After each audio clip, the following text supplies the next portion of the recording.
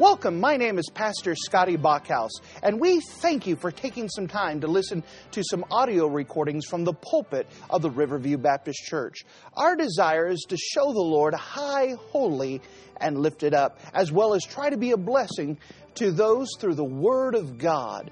Please enjoy this message, and we pray that it will be a blessing to your life. Mind to take your copy of the Word of God and turn with me to the Old Testament book of Esther. The Old Testament book of Esther, and Esther chapter number 7. Many people have been falling in love with this wonderful book, the book of Esther, as we've been going through and just seeing how even though God's name is not mentioned within this book, we see clearly God's hand moving to rescue and to free His people. Now we hit a climax note of the book of Esther. Everything's been building up to this point here. If I could catch you up on what's already occurred in Esther chapter 1, we have the king Ahasuerus and his wife Vashti, and we see that there's a great feast going on as they're preparing to go to war with Greece. And at this time, Queen Vashti had disobeyed clear commands from her king, from her husband, and from her God. And because of that, there was consequences, and she was removed from being queen. In Esther chapter 2, we see the rise of Esther and the introduction of Mordecai. That Mordecai was a Jew who had been taken away from Jerusalem as a young man and had been brought up in Babylon, and now he was serving as an advisor in an important government administration role within the Persian Empire. Meanwhile, Esther, his cousin, was a young lady, and the king was looking for a new queen, and so they basically had a beauty pageant, and after a year-long wait, she was chosen to become the queen. A little bit later, 5 years later, what occurred is that there was another man who was introduced, the villain of this story, by the name of Haman. Haman had risen himself up to number 2 position within the Persian Empire, and he thought himself that he was everything. He was full of pride. So much that he had a law passed that any time he walked by, people were to fall down at their feet and worship him. But Mordecai, being a Jew and understood that there was a true and living God, he refused to bow down and worship any other person other than the Lord. And so when Haman saw that this Jew refused to bow down, he did some research, found out that he was a Jew, and that there was many Jews spread throughout the Persian Empire. The Persian Empire had stretched 127 provinces. It went from Greece to Russia, from Egypt all the way to India. It was a huge empire. And there was Jews scattered all throughout the empire. And so Haman made himself a law with the king's approval, and they picked an official Kill the Jew Day. Can you imagine such a holiday? Kill the Jew Day. By the way, just for history's sake, today is the anniversary of the Kristallnacht, which is the Nazi holiday, their official Kill the Jew Day, back in 1939, I think it was. This is the anniversary of it. And so it was this day in history that the Germans officially passed a law to kill all the Jews and to destroy their shops and to run business owners out. But the same thing was happening in the Persian Empire at this time. Official Kill the Jew Day. And to make sure that this was carried out, they sent messengers all throughout the Persian Empire. But part of the Kill the Jew Day was not only did you get to kill a Jew, but anything that they owned, you were allowed to seize for yourself. And so at this time, there was many people looking over the fence and looking at all the things that the Jewish people owned. And they were keeping catalog and say, all right, if I kill this Jewish person, if I kill this Jewish family, I get this stuff and I get that stuff. And so greed is now paying a part of the law. And the Jewish people are helpless because the government has passed a law and they are helpless to do anything about it. When this law became news, Mordecai began to fast and to pray. And he sent message to Esther that she needed to do something as the queen. And she goes, I don't know what I'm supposed to do. And he convinced her that she was there for such a time as this, that God had put her there for the purpose of being used to save the Hebrew people, to save the Jewish people. And so she asked that they would fast and that they would pray. And so she went to approach the king 3 days later, and the king saw her, sent out the golden scepter, accepted her, and said, whatever you want, I'll give you half the kingdom. I love you so much. What do you want? She goes, well, I'd be glad to tell you my prayer request, but if you don't mind, would you and Haman come to a special banquet that I prepared? And the king said, Haman, come here. And Haman came in and says, the queen got a special meal for us. Let's go. And so they had a special banquet, just the king, the queen, and Haman. Now Haman didn't understand that there's a spiritual war going on. He thought he was on top of the world. And almost like a cartoon, that he's walking, he's singing, he's whistling, he's going through, and he's so happy everything's working out for him, that his plan is working out, that he is favored, he's second in command, and now he's had a special dinner with just the king, the queen, and him. And the next day, he's going to have another banquet with the queen and the king and him, just them. Oh, how great things are going. And then he sees Mordecai, his hated enemy. And he had such bitterness and such hatred towards him that his good day was ruined just by seeing that Mordecai was alive and breathing. And so he went home and gathered his friends and gathered his wife and said, all right, I've had enough. I got to do something about it. I can't enjoy my good days as long as he lives. And so they came up with an idea that he should build some gallows, a hanging tree basically, and to hang Mordecai. And he says, that's a good idea. Let's not just build it. Let's build it 50 cubits. Remember, a cubit is from your fingertip to your elbow. Standard cubit is 18 inches, a foot and a half. So if you could do the calculations, 50 times a foot and a half, how big that would be. It's a pretty big gallows, about 75 feet. That's a pretty tall thing. He wanted everyone to see that his hated enemy was going to die. And he had so much power that he snapped his fingers and said, get it done. And in one day, 24 hours, they built the gallows that high and had it already ready to go. Well, he was going to go approach the king about getting rid of Mordecai this one last time. And as he's approaching the king had trouble sleeping. And it just so happened the night that Haman is planning to kill Mordecai, that the king can't sleep, and he asks for the law to be read. And he reads in the law how Mordecai, several years ago, had protected the king by ratting out a plot against the king's life. And the king said, did we ever do anything to help Mordecai out? Did we do anything to reward him? And they said, no, nothing. He didn't get any payment, didn't get any recognition, didn't even get a pat in the back, good job, nothing. And he says, we got to do something about this. He says, who's out in the court? They said, well, Haman just stepped in. Good. Haman, come here. Haman, what would you do to someone the king wants to honor? And Haman starts ching, almost like the cartoon thing again, where they see the dollar signs going in the eyeballs, he's thinking about himself. Yeah, what can I do? And he says, what do I want? How can people recognize how great I am? And he says, you take the king's crown and the king's robe and the king's horse, and you get the most trusted servant, and you have him to take the horse all around town saying, this is what should happen to the man that the king desires to honor. And the king says, that's a good idea. Haman, you're my most trusted servant. Go get Mordecai, put him on the horse, and you go do that. Haman just came in there to ask that Mordecai die. And now he has to go before the whole city. By the way, the whole city knew that Haman hated Mordecai. And he had to go take his worst enemy, the guy he just couldn't even stand to see breathe. Imagine how much bitterness he had, dragging him all throughout the city, saying, this is what should happen to the man that the king desires to honor. Had to do that all day. When he was done, he covered his face and ran home and said, honey, I've had a bad day. You'll never believe what happened. And they said, you're cooked. Man, you're trying to kill Mordecai and his Jews, and the king just honored him. Oh, man, you're in trouble. And just the time they say that, there's a knock on the door, and the messenger said, it's time for you to go to Queen Esther's banquet. Well, he can't disobey. He can't say, I've got a headache, I can't go. He goes. And now that we've caught you up, let's see what the Bible says in the book of Esther in chapter number 7.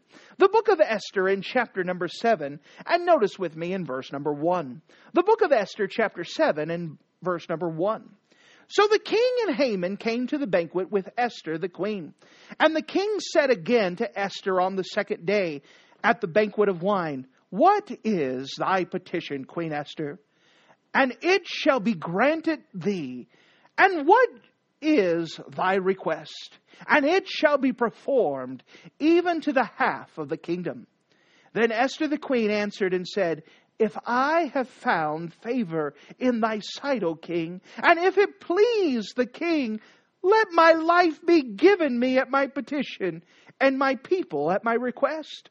For we are sold, I and my people, to be destroyed, to be slain, and to perish. But if we had been sold for bondmen and bondwomen, I had held my tongue, although the enemy could not countervail the king's damage.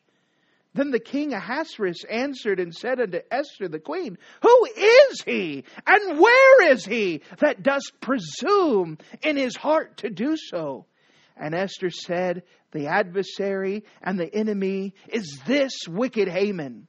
Then Haman was afraid before the king and the queen. And the king ariseth from the banquet of wine, and his wrath went into the palace garden. And Haman stood up to make request for his life to Esther the queen, for he saw that there was evil determined against him by the king.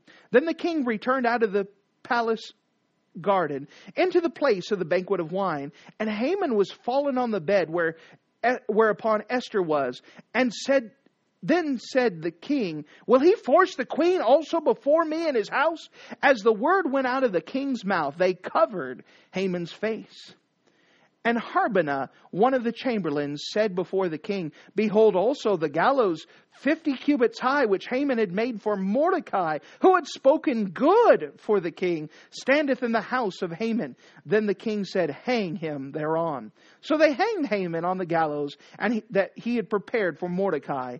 Then was the king's wrath pacified. And if you're in the habit of marking things in your Bible, would you mark a phrase that we find in the book of Esther in chapter number 7? Esther in chapter 7, and notice the phrase in verse number 6, the adversary and enemy. The adversary and enemy. And with the Lord's help, we're going to see the conclusion, the climax of this story as it's now revealed, the adversary and the enemy. Let's go to the Lord together and let's pray. Dear Heavenly Father, thank you so much, Lord, as we come to your house today and to hear more about this story. And we see the climax, everything is building up and we can see what occurs. Lord, help us to be mindful that this isn't just a story. This is history. This actually occurred. This is what happened, and you've recorded in your word that we can see that you're a God who still watches over your people. I'm asking that we would get encouragement, that we would get a blessing from it, that we can see that there's a God in control. I'm asking that you would be with me as I retell this story, as that you would make it come alive, that you would get a good visual in our head, and that we could see you as God, a great God, sitting on the throne. Again, I dare not trust my own. I don't want to even have any confidence in my flesh. So the best I know how, I surrender myself to you now. And ask and beg that you fill me with your precious Spirit. Just be God tonight. And encourage your good folks today. And in Jesus' name we pray. Amen. We reach the climax of this story. Now notice what occurs. And the first thing I'd like to show you is that Esther's request revealed. Esther's request revealed. Notice, if you don't mind, in verse number 1. So the king and Haman came to the banquet with Esther, the queen. And the king said again unto Esther on the second day at the banquet of wine. What is thy petition, Queen Esther? And it shall be granted thee. And what is thy request? And it shall be performed, even to the half of the kingdom. Once again, the king says, all right, Esther, I remember the whole reason for this banquet is that you got a request for me. And I love you so much. And you just ask for even half the kingdom and it will be done. The answer's already yes now. You just tell me what it is. And I will be glad to give it to you. So what is this request? Verse number 3. Then Esther the queen answered and said, if I have found favor in thy sight, O king, and if it please the king, let my life be given to me at my request, and my people at my request. Now I want you to play things to the king's eyes. He doesn't know all the backstory, what's going on. He says, Esther, what's your request? What is it that you desire?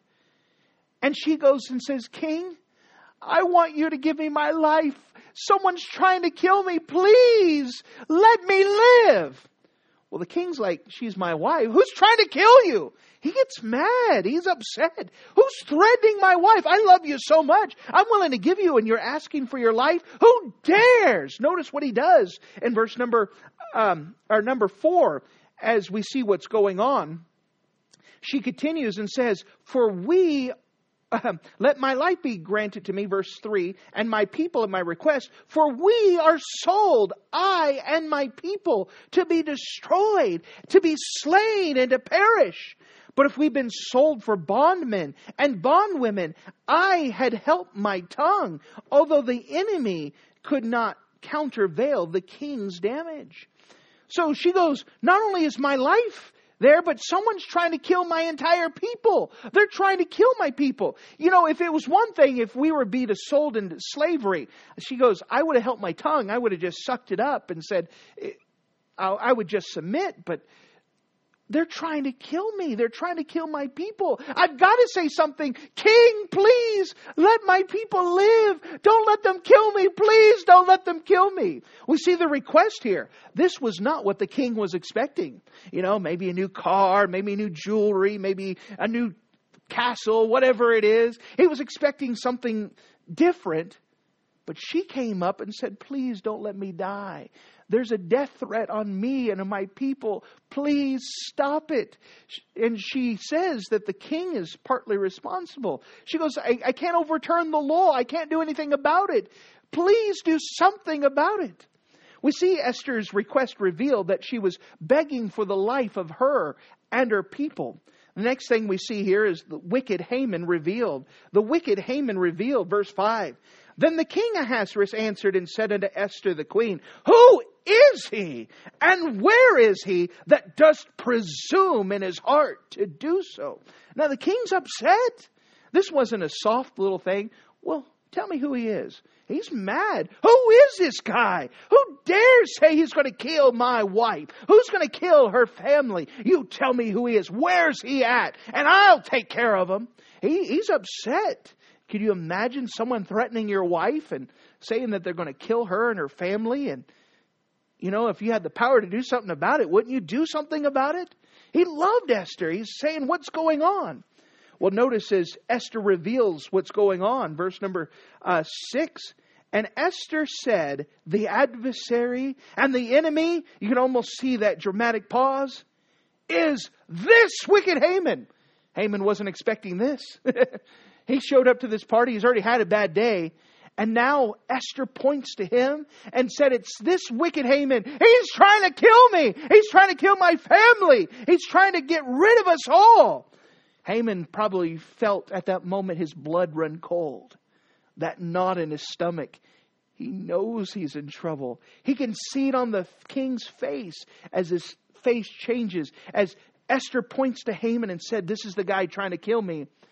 He looks and sees the king's face and the king look at him. Haman's not expecting this either. This has been a bombshell on both the guys that are there. Then Haman was afraid before the king and the queen, and rightfully so. He's stuck. Which brings us to the third thing I want to show you. The king's wrath kindled. The king's wrath kindled. Now the king's upset. Notice verse 7.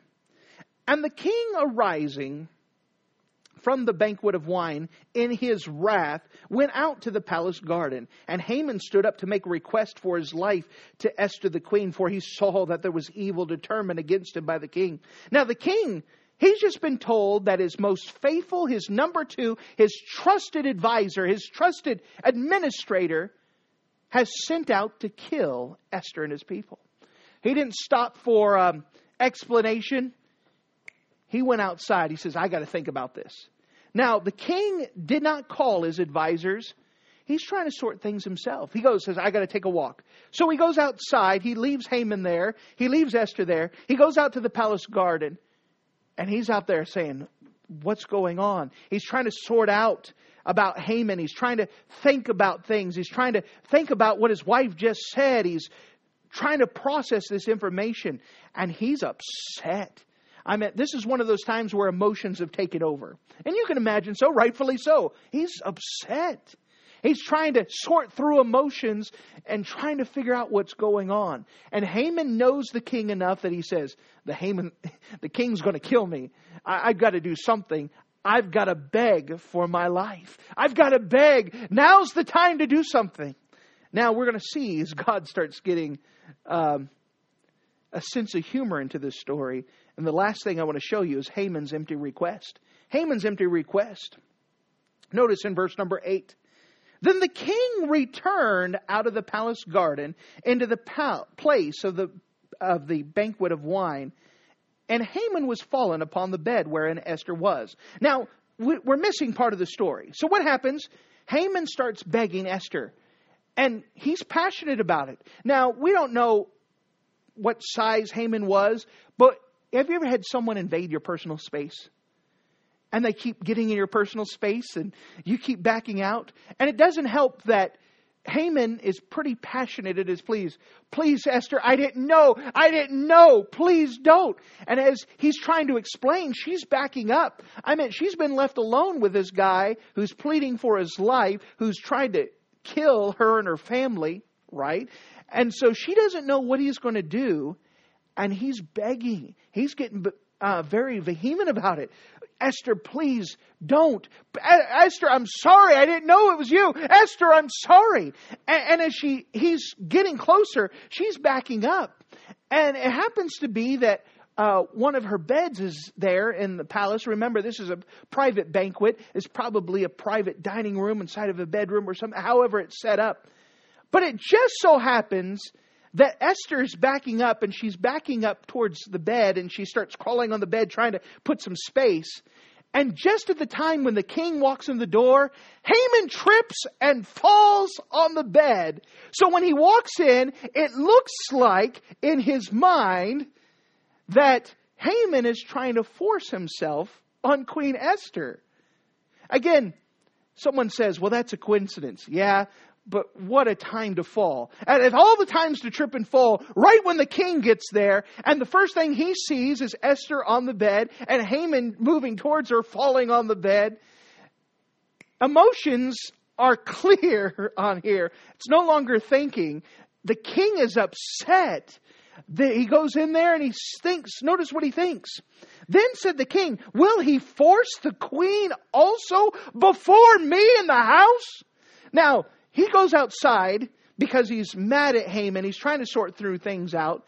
And in his mind, he says, the audacity of this man, not only does he want to kill my wife, not only does he want to kill her family, but I leave for just a moment and he is going to force himself while I'm gone outside, knowing I'm here, and he's going to do this while I'm here.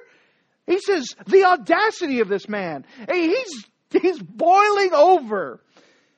And notice this, as the word went out of his mouth, they covered Haman's face. Haman didn't even get an explanation. He didn't get a but. He didn't say you did misunderstanding. He didn't say time out. As soon as the king came in, the guards put a bag over his head, muffled him, and he's stuck. I mean, the king's upset. The guards aren't hesitating. I mean, they walk in. The king's ready to go. This is not a good thing for Haman. And notice verse number 9. And Harbonah, one of the chamberlains, said before the king, behold also the gallows 50 cubits high, which Haman had made for Mordecai. He says, King, what do you want to do with them? You see those gallows out there? I'm sure you've been wondering why he's been building it. Haman was going to kill Mordecai. He was going to hang Mordecai on those things.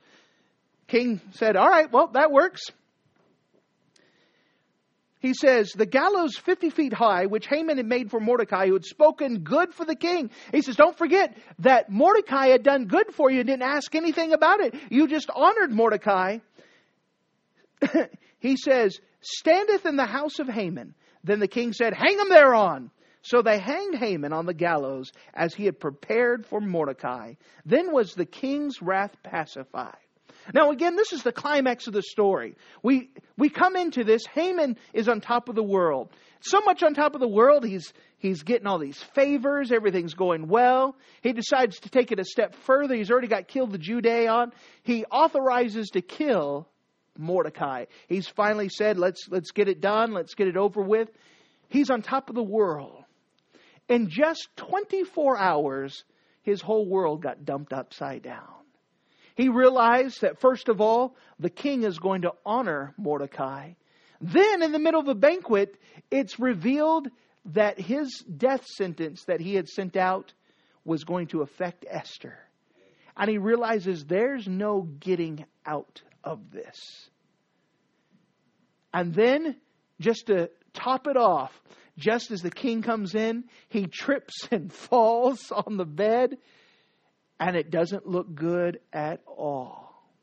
You say, this is a series of coincidences. No, this is God who's on the throne.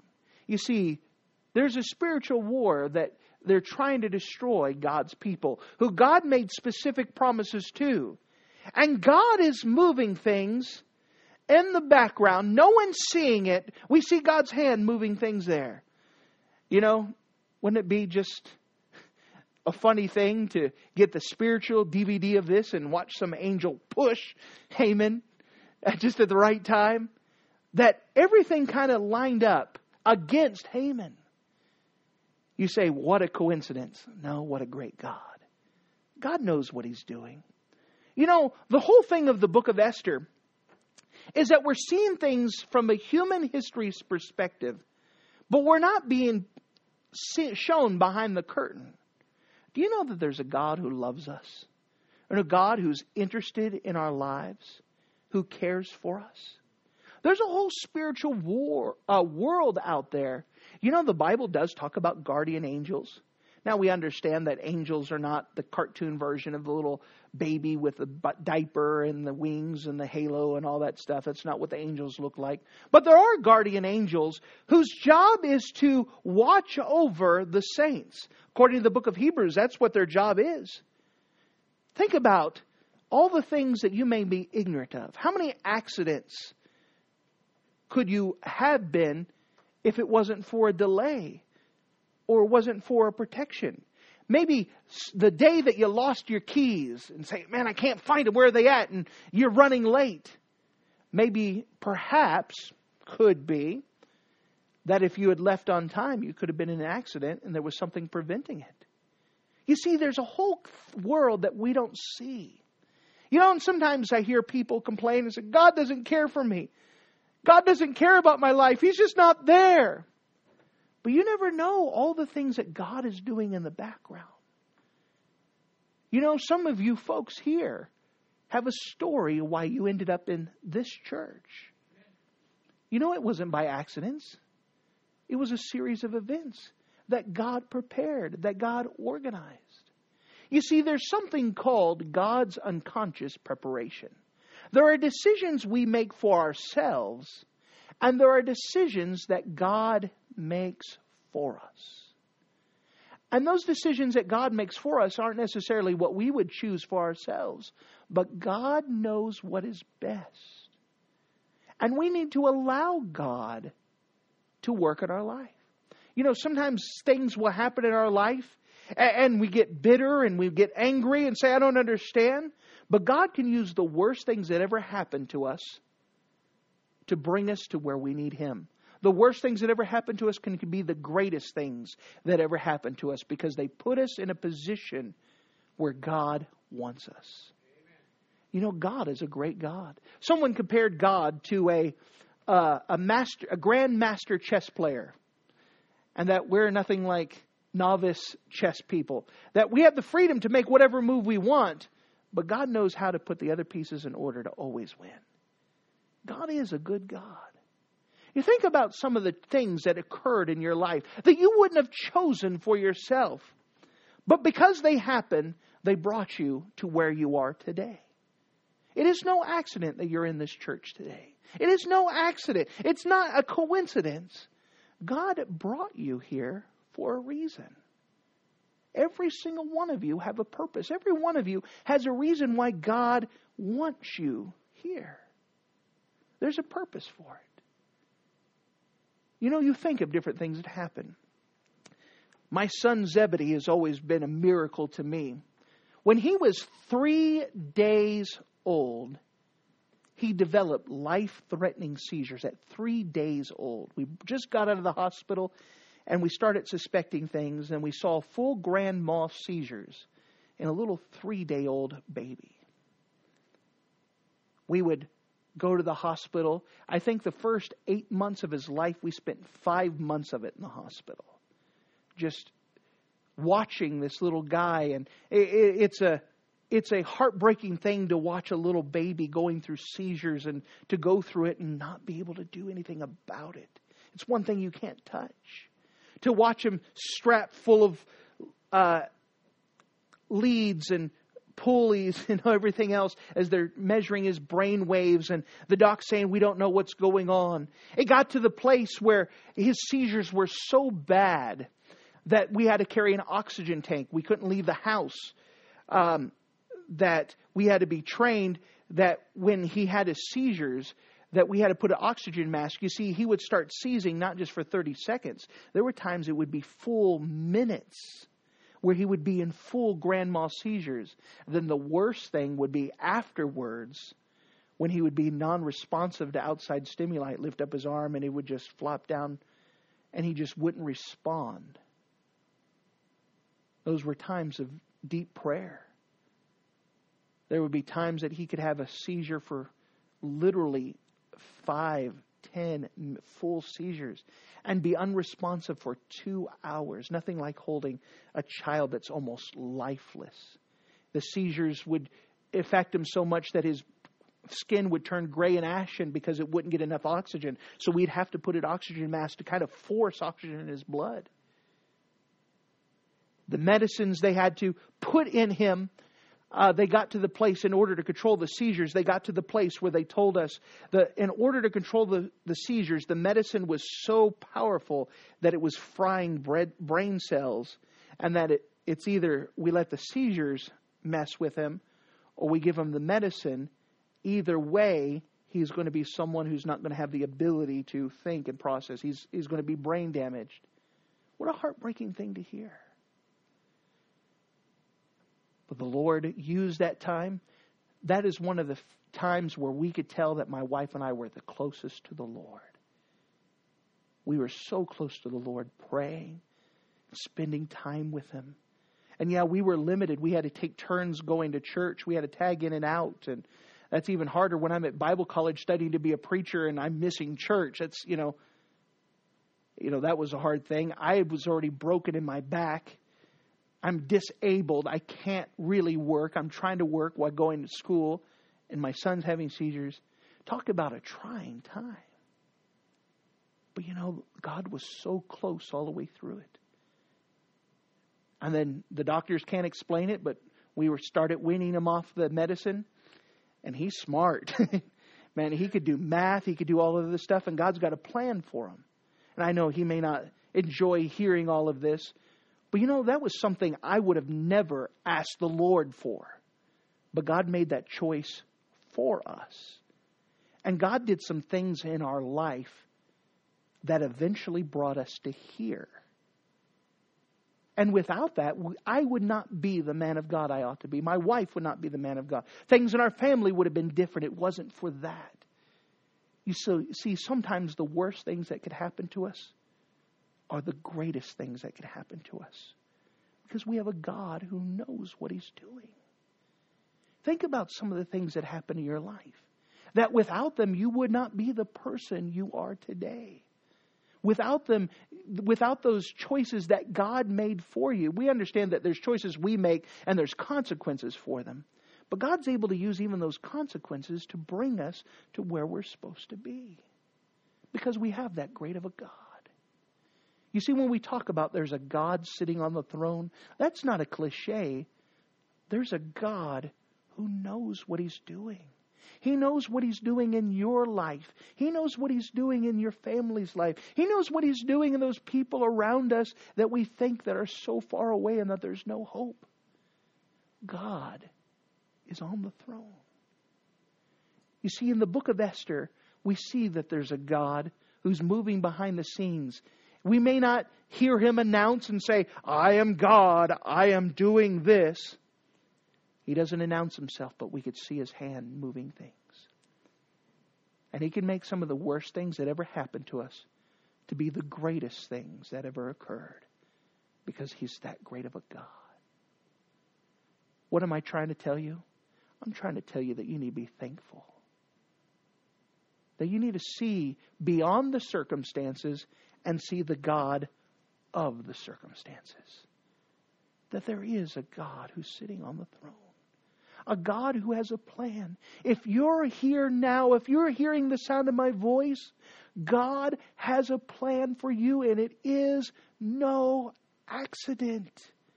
And God is trying to do something in your life to bring you to where you wouldn't even believe it if you were told where God wants to bring you.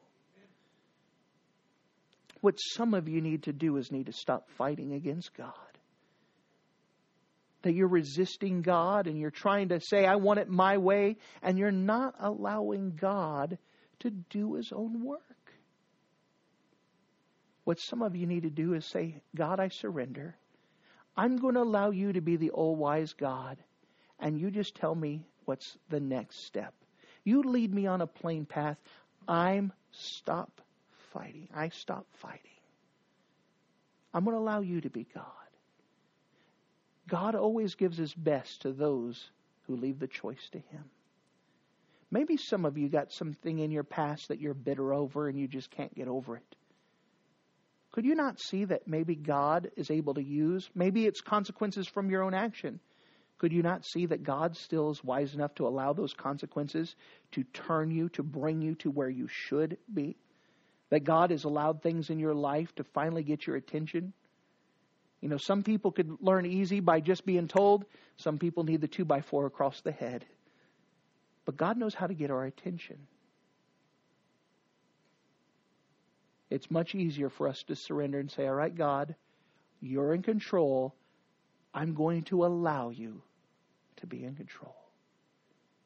That's the whole story of Esther, is that we may not see his name mentioned, but we clearly see his hand. Can you see God's hand in your own life? Are you thankful for it? Can you trust this God?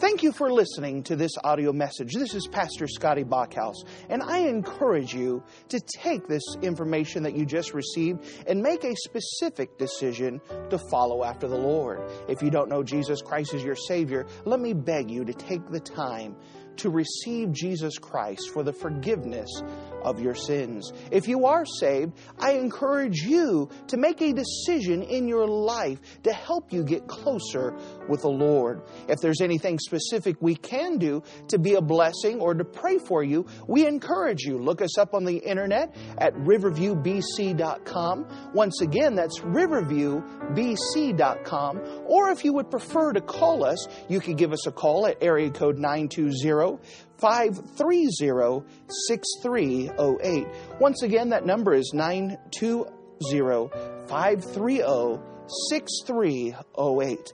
If there's anything we can do to be a blessing or an encouragement to you, please let us know. We would love to make ourselves available. Thank you.